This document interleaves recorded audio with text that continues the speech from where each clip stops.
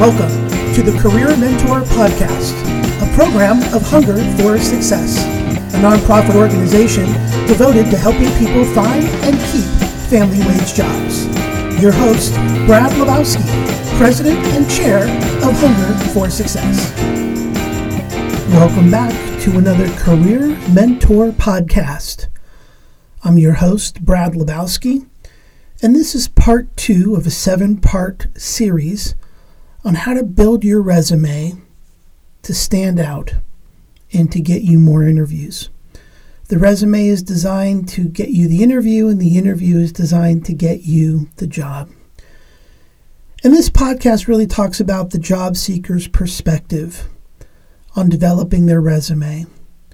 And a lot of people that we work with have been unemployed for multiple years, or they've taken on minimum wage jobs just to get some money in, but doesn't really represent their skill set or their ability to achieve a higher career or a more demanding career so that they can get that family wage job that really helps them become independent both financially and personally. Sometimes our participants have been fired from jobs. Sometimes our participants have criminal backgrounds or have barriers due to disabilities. And it's very difficult to think about, how do I present myself in a positive way? And we understand that it's difficult for the job seekers that we work with. We understand also that a lot of our job seekers, our participants that we work with, haven't had the best management experiences. Most of the time we hear that managers basically don't say anything unless there's something wrong. And the evaluation and performance review process is pretty poor. So as a participant, as a job seeker, you don't get a lot of feedback to what you're doing well, and you may not get the opportunity to improve on something you're not doing well. So to think about, how do I present myself in a positive way? How do I kind of not ignore, but turn down the volume on the negativity of being unemployed or really working hard but still living in poverty? How do I turn that down a little and focus on the positive and the strengths and the skills and attributes that you have to present? And that's a very difficult thing to do alone. And that's one of the reasons why Hunger for Success has been created, is to help mentor people through this process. We will never tell a participant, look, ignore what happened before, forget about what happened before, just focus on the positive, because that's really unrealistic. We realize that this hurts. We realize it's difficult. We realize that it lowers your self-esteem and confidence and can be very hurtful for you and a lot of people around you. And we understand that. But we also understand that you have strengths, that you have skills and attributes that companies need, that organizations would love to have you there. So we have to balance the two. We have to make sure that we're able to present in an honest and positive way what you have to contribute. And one of the main problems that resumes have is that they're very ambiguous. They speak to a large group of people instead of singling yourself out or helping you stand out from that crowd. And I'll give you an example that I use quite a bit. Imagine yourself as a politician running for office. You're in a podium in front of microphones, and a crowd of people are there. And you say to them, ladies and gentlemen, I can read, I can write, and I can show up to meetings on time. Please elect me to office. And a lot of people I share that analogy with laugh. They say, well, that's ridiculous. They're not going to get elected that way. That's kind of silly. But that's how most resumes read. Objective is the top of the resume. I want to work. Summary of skills. I do what 100,000 people do as well. And then maybe you'll get a listing of, here's the position that I've had before, and here are the tasks that I've done that many people have done. Please hire me. And that's unrealistic, because as we talked about in the last podcast, a lot of hiring managers don't have the time to go through all the resumes and don't always give you the consideration you deserve or need to get that interview. So how does someone who's been frustrated with the job process, who gets little to no feedback, not only at the job, but little to no feedback on the applications they send in? Most people that we talk to don't hear back after they send in an application or a resume. That's frustrating. That's negative. That's hurtful. What did I do wrong, you ask? Well, what's wrong with me, people ask. It's a very difficult thing to go through. But if you write an engaging resume, which we're going to help you do in the next few podcasts, you should be able to get some feedback. You should be able to get some calls. You should be able to get more interviews and really learn more not only about the organization you're applying to, but learn more about yourself. So what are strategies you can use to help kind of lift you up from that negativity, knowing it's going to be there, it's part of your reality, but what can you do to bring out more positivity about you? And what we encourage our participants to do is think about stories. Think about a time that you spent with a parent or a brother or sister or somebody maybe famous that inspired you.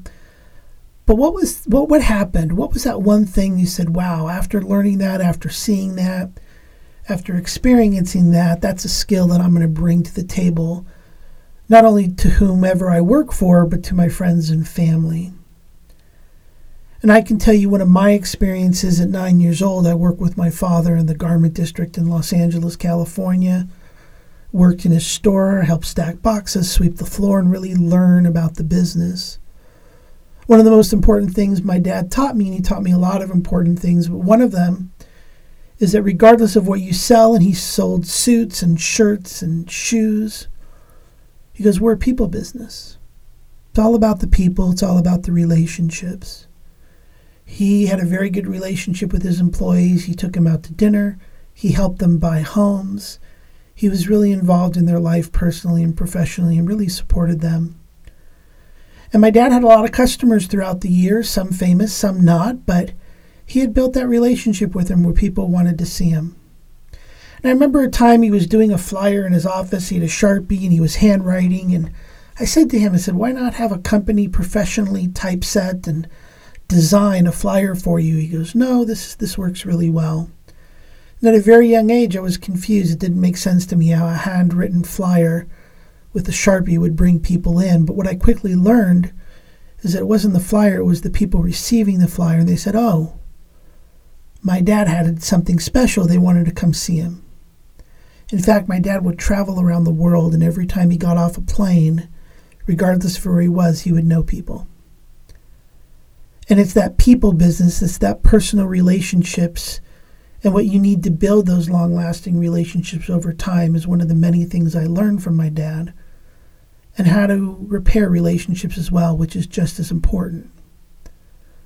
So how many people applying for the job that I want have that specific experience? Not many. And it's not specific to my family or the industry that my family was in.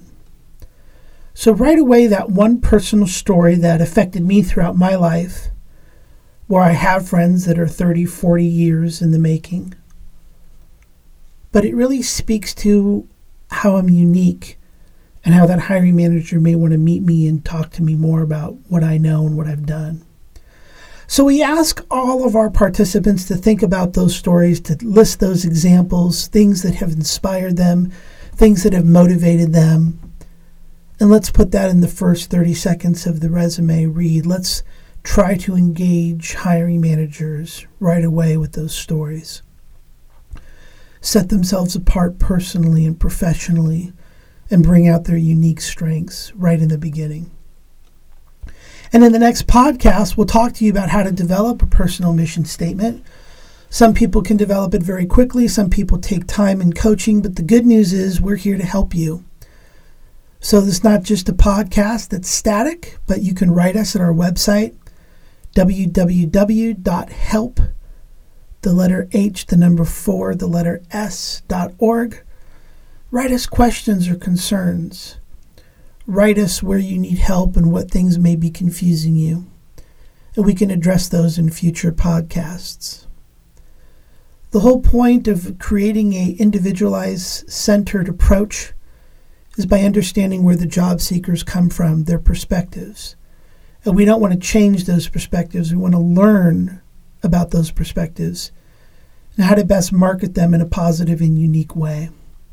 And I think that's what makes Hunger for Success unique, is we're really there to listen to you and to customize an approach that fits your needs, your background, your desires.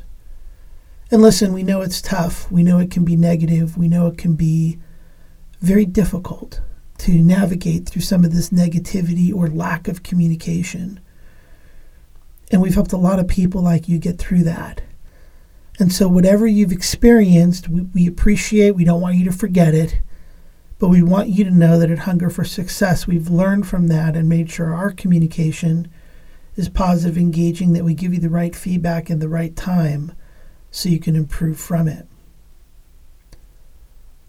Well, that's what we have today for our Career Mentor podcast. We appreciate you listening.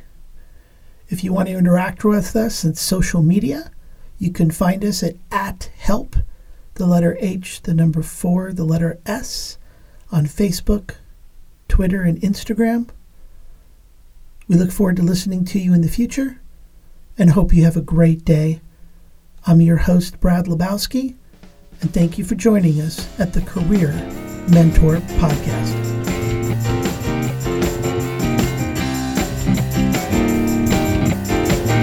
This is the Career Mentor Podcast, intellectual property of Hunger for Success. All rights reserved, 2018.